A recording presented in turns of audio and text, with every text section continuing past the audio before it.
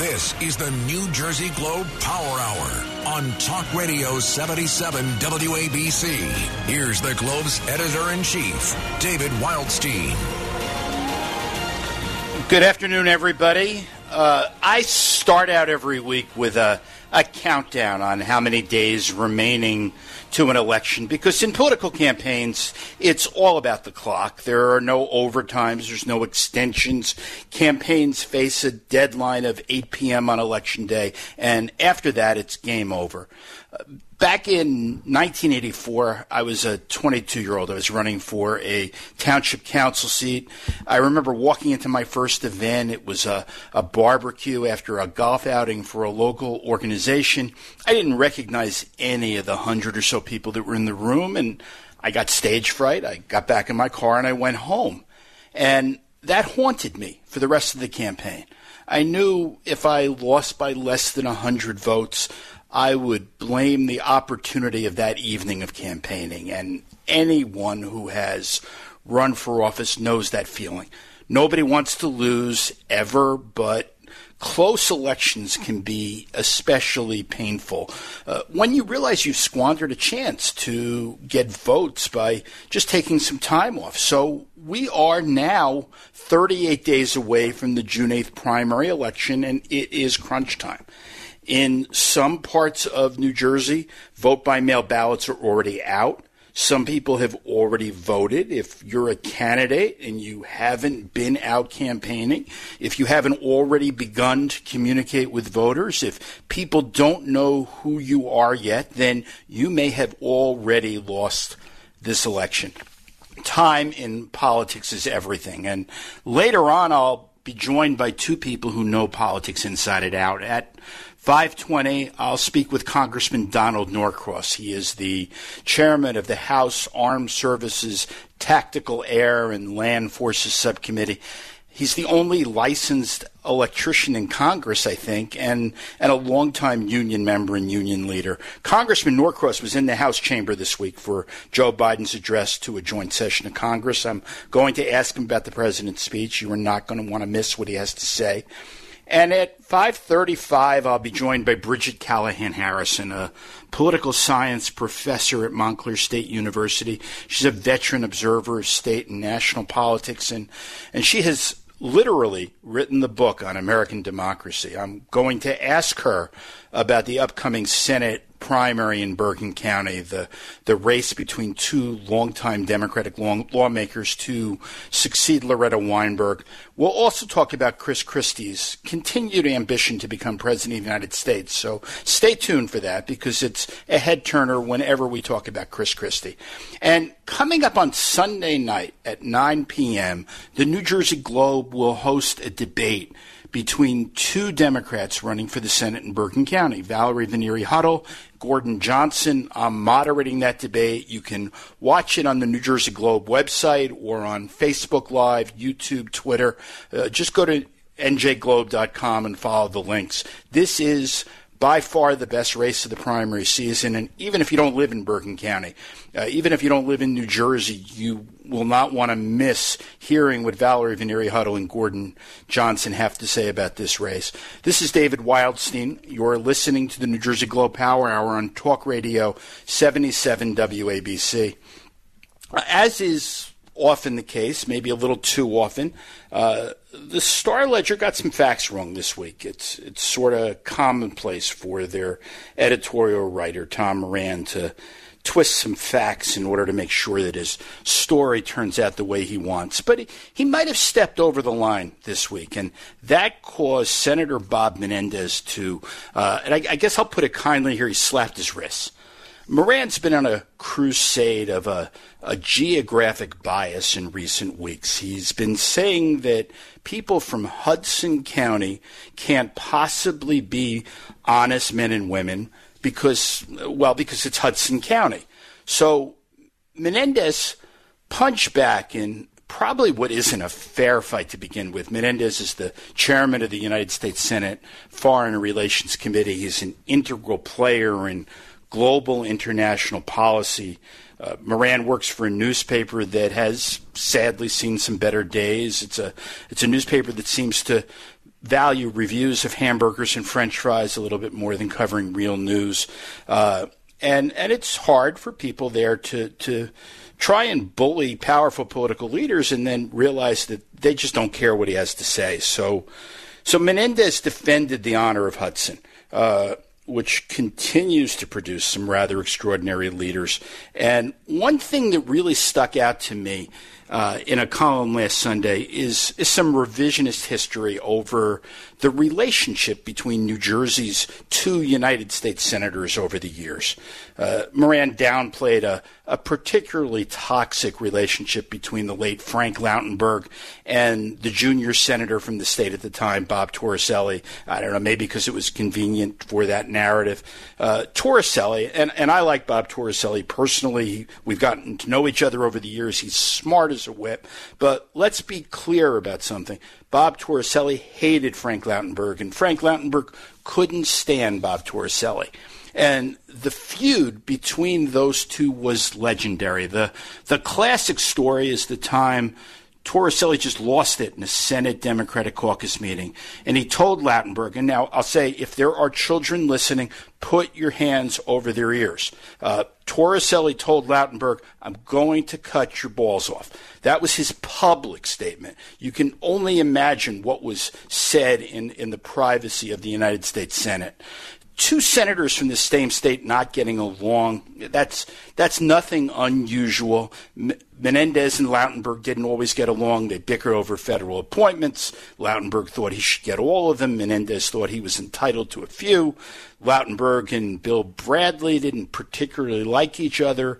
Lautenberg was jealous of Bradley's luster, and that was his word, not mine. And Bradley got along with Harrison Williams until he didn't. Williams had remained in the Senate despite his conviction in the Abscam scandal. He resigned the day after Bradley voted that he would, or announced that he would vote to expel him. So that brings us to the last 8 years and the relationship between Bob Menendez and Cory Booker. And it's been a sort of bromance. The two get along publicly and privately. And when Menendez faced what was supposed to be a tough re-election campaign 3 years ago, he and Booker were attached at the hip. There's a real friendship there, and the Star Ledger's not going to change that. This is David Wildstein. You're listening to the New Jersey Globe Power Hour on Talk Radio 77 WABC. I'm going to admit that this next bit of news baffled me.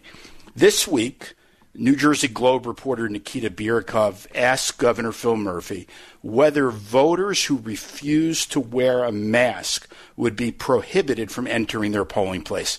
I'm going to play a clip. Listen to what Governor Murphy had to say. I think if you refuse to wear a mask, we're not letting you in. It's that simple. I mean, you got to wear a mask. I mean, so Governor Murphy's usually somewhat predictable, meaning you can typically anticipate what his view will be. He's consistent, especially on issues related to COVID. But I got this one wrong. I thought Murphy would say something like, I hope every voter wears a mask. I'm trying to convince them to do that. We'll have masks available at polling places, but New Jersey doesn't ever disenfranchise voters because we're not Georgia. So I was very surprised when Governor Murphy said he would turn someone away and stop them from voting just because they refuse to wear a mask. Frankly, I don't see that one getting enforced. I can't imagine a voter actually being told they can't vote because they're unmasked. And while I've learned to live with the disappointment of judges who seem to be reliably wrong when it comes to election law, I don't think a judge is going to allow anyone to block someone from voting. But, it's Jersey, so we'll just see what happens. Also this week, we found out that one of the Republicans running for governor is headed to court. His name is Phil Rizzo. He's a real estate developer turned pastor who's appealing a decision by the State Election Commission to deny him public financing for what is really a long-shot bid to take on Phil Murphy. Rizzo has raised close to $500,000. Believe it or not, that's not a lot of money to run for governor in a state with over 9 million people. But that's how much money under New Jersey's matching funds program, you need to qualify. So if he were to win in court, he'd get another $700,000, maybe more if he keeps raising money. And this is Rizzo's last chance. Even with the extra money, he is a long shot against Jack Ciattarelli, the presumptive Republican nominee. And Rizzo, I have to say, has a great lawyer. His name's John Carbone. He's a legend in New Jersey election law. So for that reason, it's hard to say he won't succeed. But without the matching funds, Rizzo doesn't get to participate in 2 debates. Frankly, I don't know if that matters. This primary debates become a little bit of a joke. Jack Ciattarelli will be in, and another guy named Hirsch Singh. Hirsch Singh's 36 years old. He's a perennial candidate. He's run for office 5 times in the last 4 years without ever making it past the primary. And he lives at home with his parents. And I'll tell you why that's important, because New Jersey's got this election law loophole. Because he lives at home, he's allowed to take an unlimited amount of money from his father, who's a wealthy businessman, and that loophole treats him like he's a self-funder, even though he's just a guy living at home with his parents. If he had his own place, that wouldn't work. So now you have Hirsch Singh in a gubernatorial debate, and Ciattarelli's going to have to suffer through that. And at some point, I would not be surprised if the legislators wind up fixing this legal hiccup. Coming up next is Congressman Donald Norcross. I'm going to ask him about Joe Biden's address to a joint session of Congress this week. He was in the House chamber for the speech, so you won't want to miss what he has to say. And at 4:35, I'll be joined by one of the state's top political analysts, Bridget Callahan Harrison, to talk about the upcoming primary election and more, including Chris Christie ramping up to run for president again. So you're not going to want to miss what she has to say. This is David Wildstein, and you're listening to the New Jersey Globe Power Hour on Talk Radio 77 WABC. The New Jersey Globe Power Hour is on. Talk Radio 77 WABC. Welcome back. It's David Wildstein. Congressman Donald Norcross is serving his 5th term in the House of Representatives. He's chairman of a armed services subcommittee that puts him in the room on some hugely important issues affecting national security. Congressman, welcome. How are you today? Great to be here. I'm doing great. Thank you for coming on. And I want to talk to you about the substance of President Biden's address to a joint session of Congress. But first, I want to ask you about that event yourself. I saw a photo of you with the president on the floor of the House. It didn't look like that normal presidential address. There were a lot of empty seats. You've been in the room for a lot of presidential State of the Unions and other speeches, but never under COVID restrictions. What was that like? Well, the layout, as you saw, 30 senators from both sides of the aisle. There was 40 members of the House from both sides, but instead the entire Joint Chiefs, only General Milley was there. Time after time we saw that pared down because of the pandemic. It makes sense. The last time we had anything close to that was January 6th. And I'll tell you what, it brought back memories of that day just because we were laid out in approximately the same way. But it's not like any other presidential address I've ever attended. And if you just look back 2 years, it's remarkable what an election can do to change the focus of a country. And his address. So tell me about that. Tell me about, I want to talk to you about the president's American Families First, American Families Plan, and also about his jobs plan. Tell me about that. So let's start out. When the president came in, first of all, the visual, something that has never happened in our lifetime. The vice president and Speaker Pelosi, 2 women at the very top level of leadership and power. I wish my mother had been here because she'd really appreciate what has happened to our country. So right after that, the number one priority, quite frankly, for all of us is the pandemic, to make sure that we can get the vaccines out in a predictable way, ramp it up to the massive program that it has become. And I think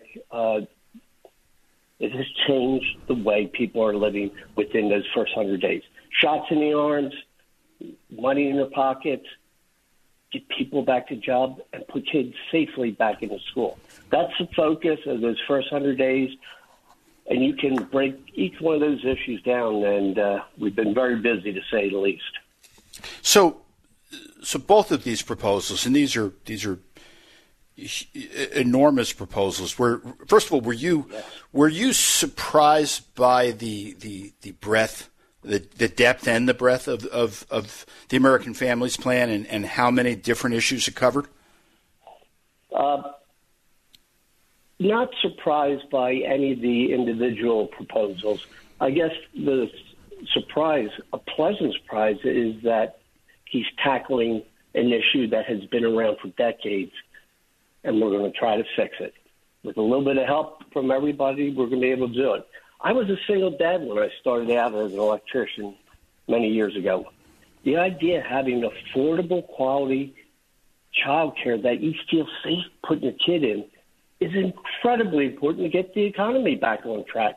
If your kids aren't in school and they don't have daycare, there's a big problem for the workforce, not to mention the child and the family.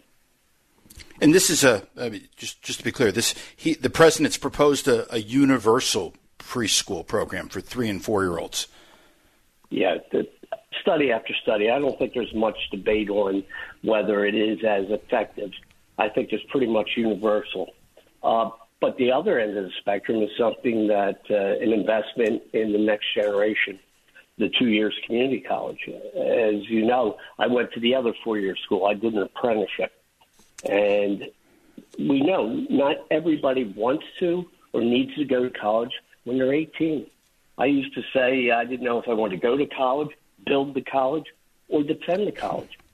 We need people in each one of those areas, and they are just as valuable. And that's what President Biden, I got to tell you, sitting there, 25, 30 feet away from the president, when he starts talking about the men and women who are keeping our country running, who are building it, guys and gals that go out each and every day that might not have a college degree, but you know what? They kept our country running, and they are as valuable as any PhD going down the road. We need all of them. And I think you saw for the first time a president, in a very sincere way, say, the middle class, they helped build this country. And that's what I talked to the president about when he came down. I thanked him on behalf of all the people, and quite frankly myself, who at times felt they were left behind by different administrations. And he talked right to it. I can't tell you, it meant a tremendous amount to me. But the people that I used to work with and represent down at the refineries, wow, they didn't feel like they were getting BS. It was sincere, and that's the conversation we had. Now, the president appeared to take a victory lap on vaccinations. Is it time for a victory lap? Is that his accomplishment? Well, I don't think anybody should take a victory lap. I'm sure you lost people you love. We certainly did across the board. Way too many people died.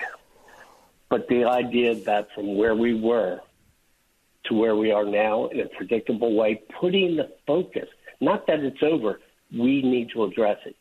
We're getting a lot closer to getting back to what I'll call the new normal, but we're not there yet, and obviously everybody wants it, right?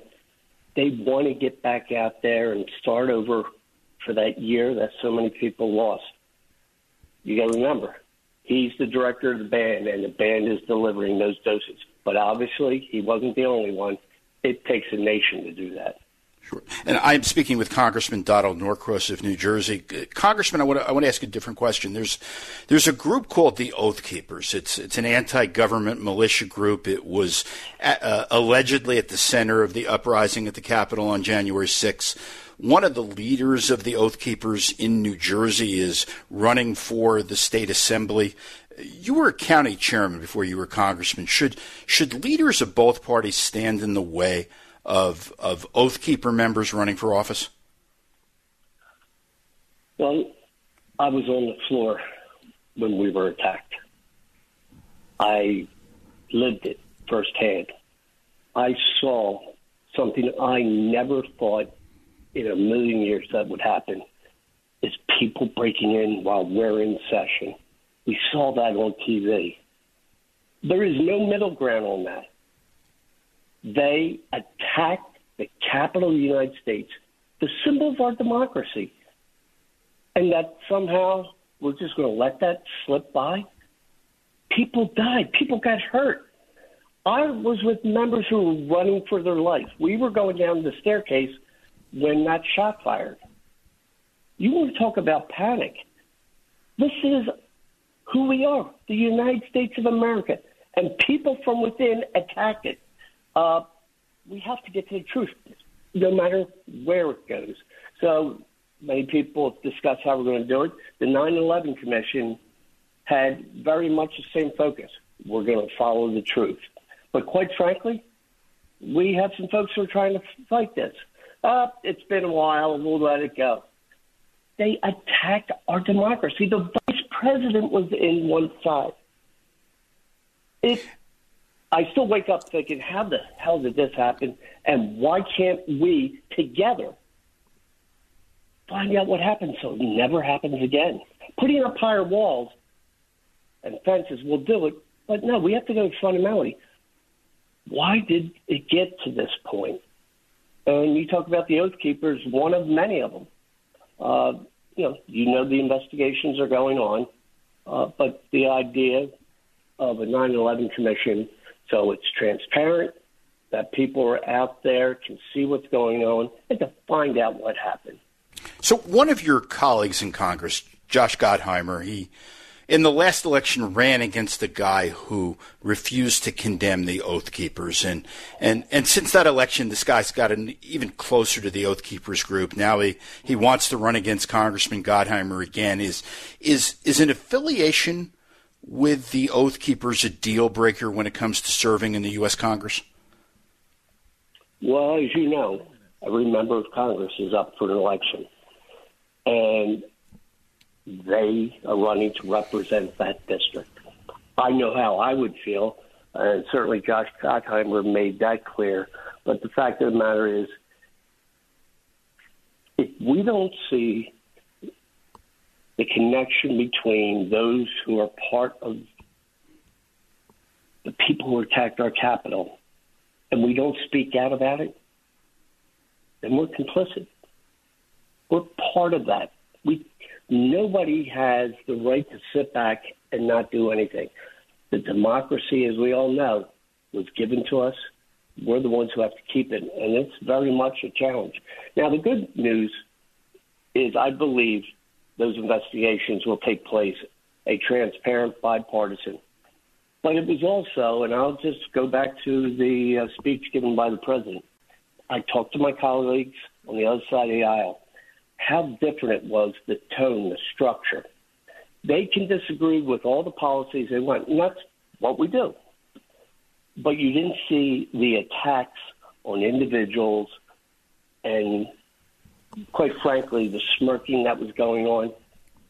What a change to bring down the temperature. Not everything has to be a war.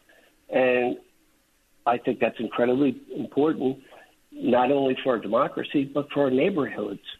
You know, people got tied up in this, and it affects families, it affects neighbors. You know, we can disagree, but the idea of having violence and going after it is no place in our society. You know what I used to do? I was a union representative for electrical workers. In the 43 years, we did a lot of public displays. We used that First Amendment. Not one was ever violent. There's a real change between what that is in the First Amendment and what we saw on the 6th. Well, I know there's a lot of great challenges for you in Washington, and I wish you the continued luck in dealing with them. Congressman Donald Norcross in New Jersey, thanks for joining me today. Thank you, David. Good to talk to you. Good to talk to you. And I will be right back with Professor Bridget Harrison, one of New Jersey's best political pundits. I'm going to ask her about Chris Christie running for president again, so you're not going to want to miss that. This is David Wildstein, the editor of the New Jersey Globe, and you are listening to the New Jersey Globe Power Hour on Talk Radio 77 WABC. I always value books and films and good TV. But now, during a pandemic, I appreciate them, I need them, more than ever. That's why I read Book and Film Globe. Bookandfilmglobe.com is the smartest, sharpest commentary about what's good and what's not good in the worlds of books, movies, and quality TV. This isn't celebrity gossip, and it's not for woke 22-year-olds. It's just smart, clear writing about the best new things to watch and read. Interviews with directors, concise reviews of hot new books, actors describing classic scenes. It's all on bookandfilmglobe.com. And there are 3 Rotten Tomatoes certified reviewers, so you know you're getting good advice. Check out Book and Film Globe. That's bookandfilmglobe.com.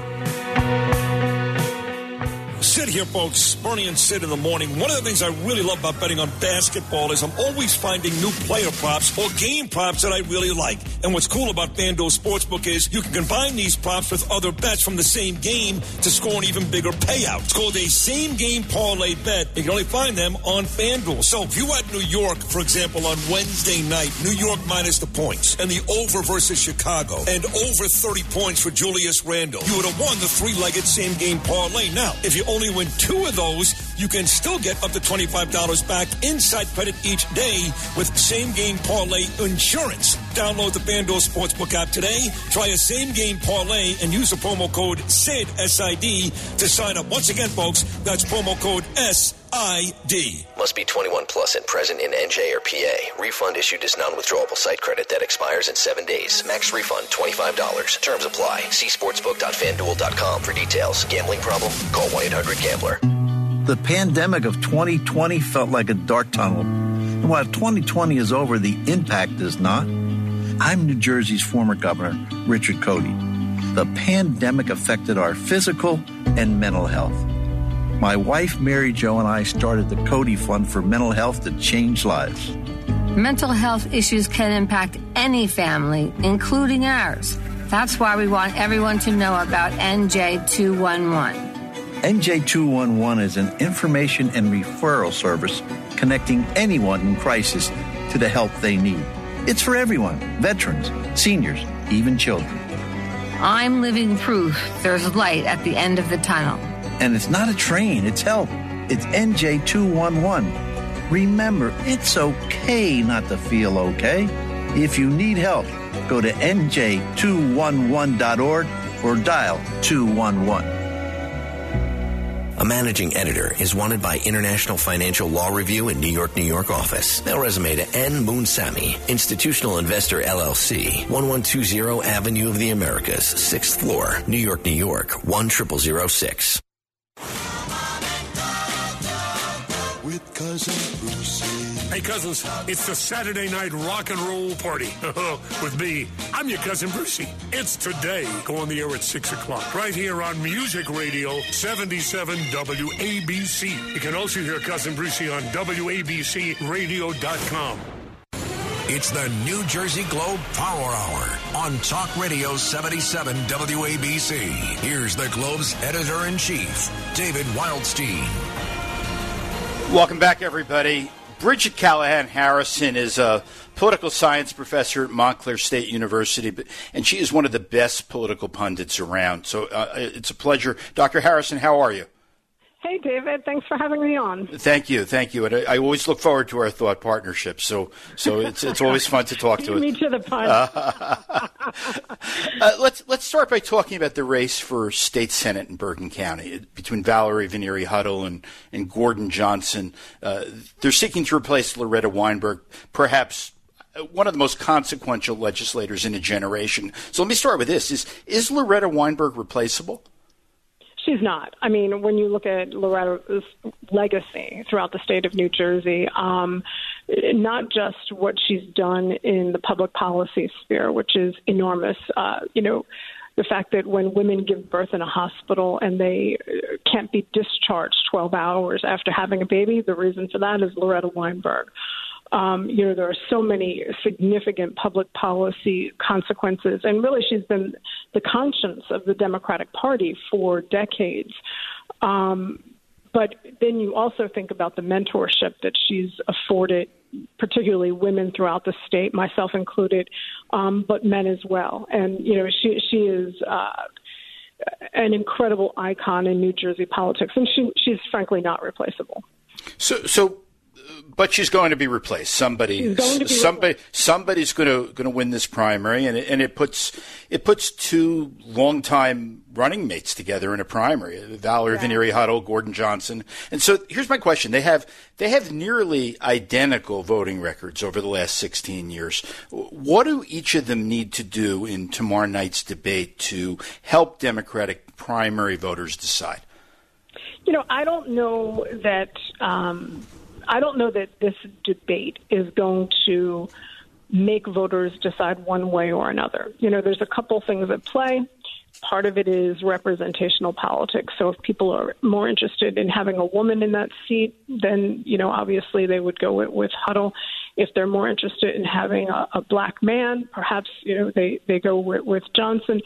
But the thing is that when you listen to these two candidates, like you said, they've served side by side, they've been friends, their voting records are nearly identical. The only way in which they've differentiated themselves significantly throughout their political careers is that Johnson was an early supporter of Governor Phil Murphy, right? And so where Huddle kind of held back and waited to see how the field played out, Johnson got on board really early, and he's seeing that that risk that he took being rewarded by having the support of the governor.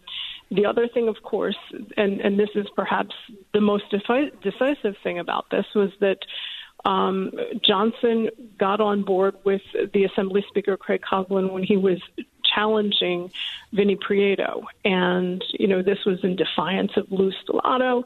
So he really took a serious risk, and he's seeing that risk being rewarded right now again, whereas Huddle has parlayed that into support by the progressives throughout the state. So, I think that in New Jersey, when you don't have real significant differences between candidates on issues, it comes down to personalities.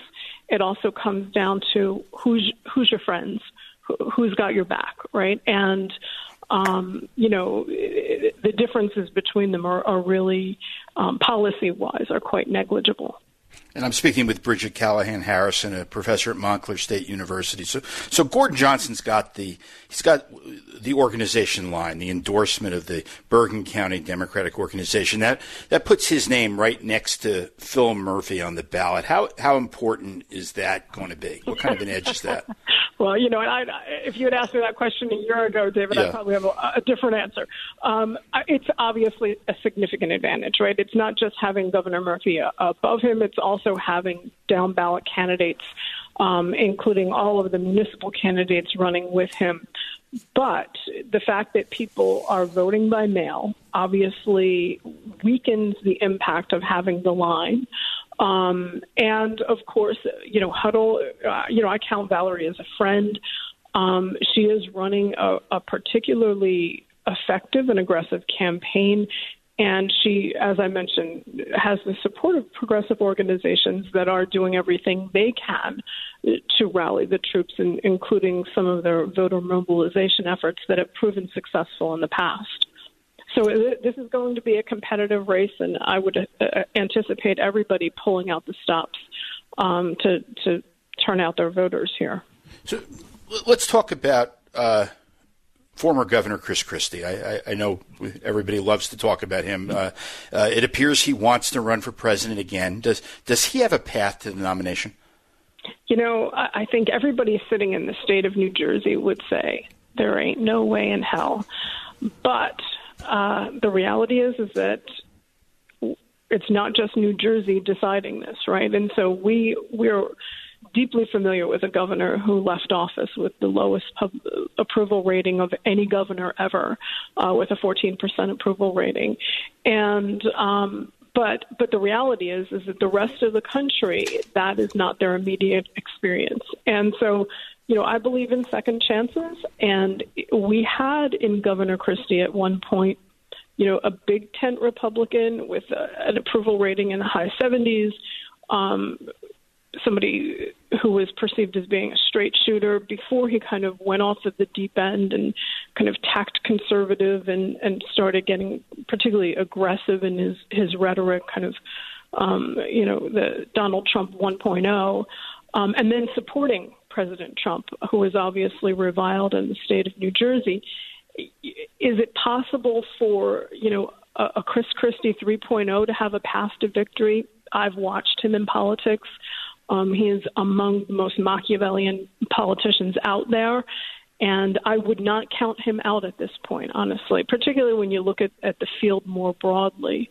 He's a person who has supported President Trump and can use that to parlay support among the Trump faction, but also, has at certain points distanced himself. Today he gave the president President Trump an A rating, on Hannity. So I guess he's, attempting to placate the Trump faction at this point. But he also has been critical. So I think it's possible. It's going to be a fun race to watch, I'm sure. I'm speaking with Bridget Callahan Harrison. I want to talk about the governor's race. New Jersey hasn't re-elected a Democratic governor in 44 years. Does Phil Murphy break that streak? I think he does. Looking at everything right now, Governor Murphy handled the COVID pandemic masterfully. And, people can be critical about opening the economy too slow. You have a governor here, like every governor throughout the state of New Jersey, who was essentially handed a task that should have been performed by the federal government. And our governor, it certainly wasn't flawless. Too many people died, but our governor did the best that he could, and he also did much more than many other governors. And so, he's got a 58% approval rating right now.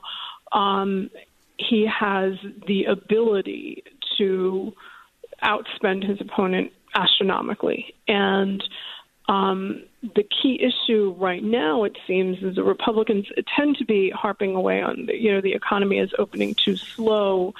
And, in some particular cases, that message may resonate. But when we get to, the summer, when we see now more and more things are opening more widely, is this going to be an issue that resonates for people in November? Are they going to think back and say, oh, yeah, I couldn't go to bars back in June, I'm not going to vote for the guy? And so, this and also this message resonates with conservative Republicans. Well, you know what? The governor can win this election without conservative Republicans voting for him. And it's a good transition because I want to ask you about a person who's now a conservative Republican, Jeff Van Drew, congressman from South Jersey. Maybe this week. This week. That's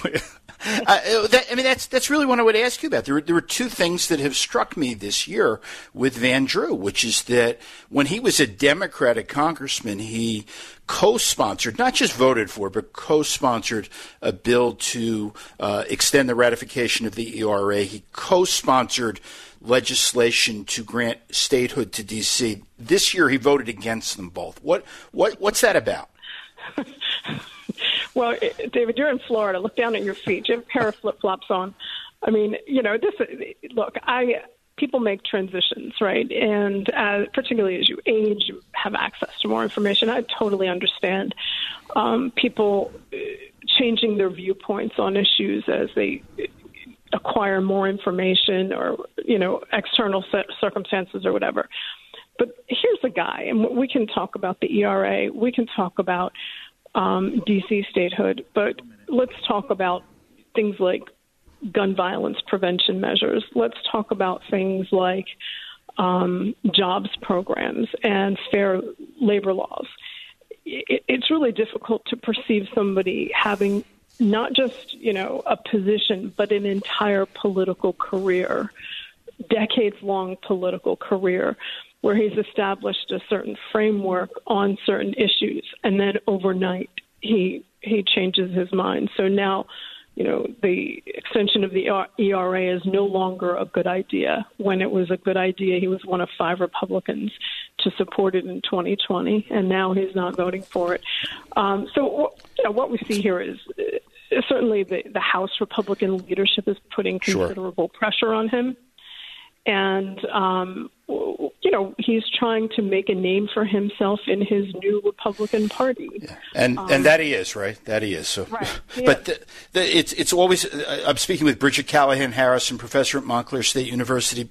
Dr. Harrison, thank you again for joining me. It's always fun to talk to you. Pleasure, David. Thank you very much. And we'll be back in a couple minutes. I want to tell a story about one of the greatest political deals in New Jersey history. This is David Wildstein, and you're listening to the New Jersey Globe Power Hour on Talk Radio 77 WABC. It's the New Jersey Globe Power Hour on Talk Radio 77 WABC. Welcome back. This is David Wildstein. I'm the editor of the New Jersey Globe, and I've been hosting the New Jersey Globe Power Hour here on Talk Radio 77 WABC since September. Each week I get a lot of feedback from listeners. I always appreciate hearing from people. And if you have comments, I'm going to channel my inner Brian Stack. Always feel free to contact me. You can email me at david@njglobe.com or direct message me on Twitter at Wildstein. One of the things I hear most from listeners is that people like to hear some of the old stories of Jersey politics. So I'll try to remember to do that as often as I can. And here's one of my favorites. It's maybe the ultimate political insider deal, and it's one that had a truly generational impact on Jersey politics. Back in 1971, politics was different in New Jersey. It was a two-party state. Republicans at that point had a massive majority in the state legislature. In the state assembly, they had 59 of the 80 seats. But the midterm elections for Republican Governor Bill Cahill, they went badly. Democrats picked up 19 seats. That left the assembly at 40 Democrats, 39 Republicans, and one independent. It was a guy named Anthony Imperial, perhaps the most colorful man to ever serve in the New Jersey legislature, at least in the 40-something years that I've been watching him. I can tell you, I'm going to tell you more about Tony Imperial someday. He was a fascinating figure. The majority leader of the assembly at the time was a 36-year-old legislator named Thomas Kean. He was a man of extraordinary ability and ethics and gravitas even as a young man, but he was still old school. He was a nuts and bolts politician. He knew how to count.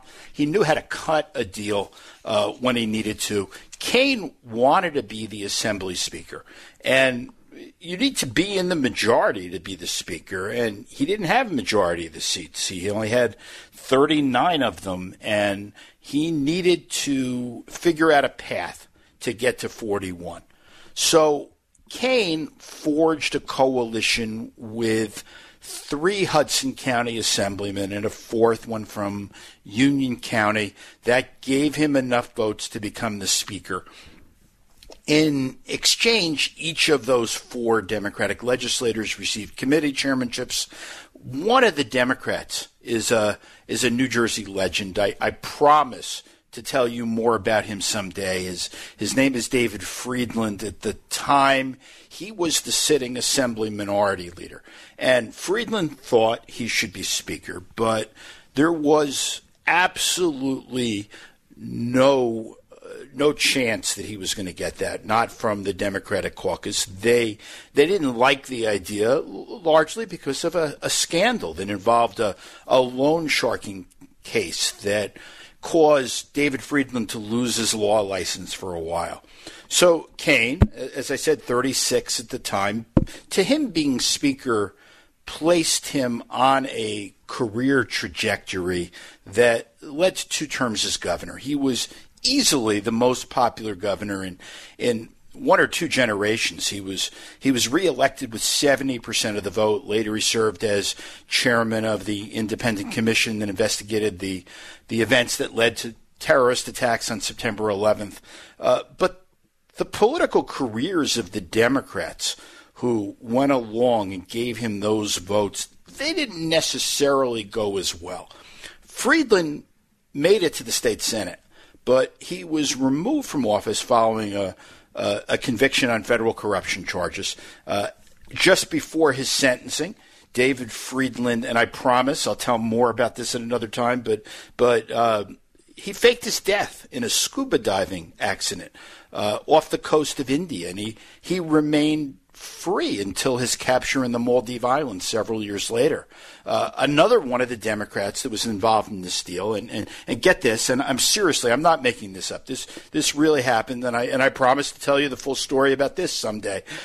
His name was Silvio Failla, and a few months after the vote, completely unrelated, he was murdered by a pimp and a prostitute outside a bar at the Jersey Shore.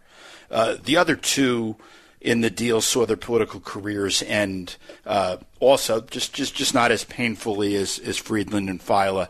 They were both denied party support for re-election, or as they say in Jersey, they lost the line. This is David Wildstein. You are listening to the New Jersey Globe Power Hour on Talk Radio 77 WABC. Again, I want to remind everyone, please watch tomorrow night's debate. It's the New Jersey Globe debate for the Democratic nomination for state Senate in a Bergen County district. This debate starts at 9 p.m. Sunday. If you're not around, no worries. That's the great thing about the digital age. You can catch the debate at your convenience. You can watch it on the New Jersey Globe website, njglobe.com, or on Facebook or YouTube or Twitter. Just check the New Jersey Globe for instructions. The winner of this election will be decided by the primary. New Jersey's 37th has never elected a Republican. It surely will not this year. So for those of you who live in northeastern Bergen County, this is the election that matters, the primary. For the last 16 years, as you heard me speak with Professor Bridget Callahan Harrison about, this seat's been held by one of the most consequential legislators in the state's history, Loretta Weinberg. She's retiring after 16 years in the Senate, 28 in the legislature. Open seats like this don't come up very often, and that's why it's important. And the two candidates for Assembly, Valerie Venneri-Huddle, Gordon Johnson, they are competing for the seat. It's an enormously important race. It's the best campaign in the state right now by far, and even if you don't live in Bergen County, even if you don't live in New Jersey, you are still going to want to watch this debate. This is a fascinating race. I also want to let everybody know something else that happened this week. It has not gotten as much attention as it should. Two more prison guards at the Edna Mann Correctional Facility were charged with official misconduct this week. That brings the total number to 10. The two are accused of failing to prevent use of excessive force, allegations of beatings and sexual assaults at New Jersey's only women's prison. It's been widely discussed among insiders and activists, but it's not really out there for the public. The general public hasn't really had a chance to learn much about it as they should. Governor Murphy is conducting an investigation. He called for that 3 months ago. The Globe State House reporter asked about that. This week we still haven't learned. So stay tuned. There'll be more news on that. Thank you for listening. This is David Wildstein. Thank you, Kevin Sanders. And you've been listening to the New Jersey Globe Power Hour on Talk Radio 77 WABC.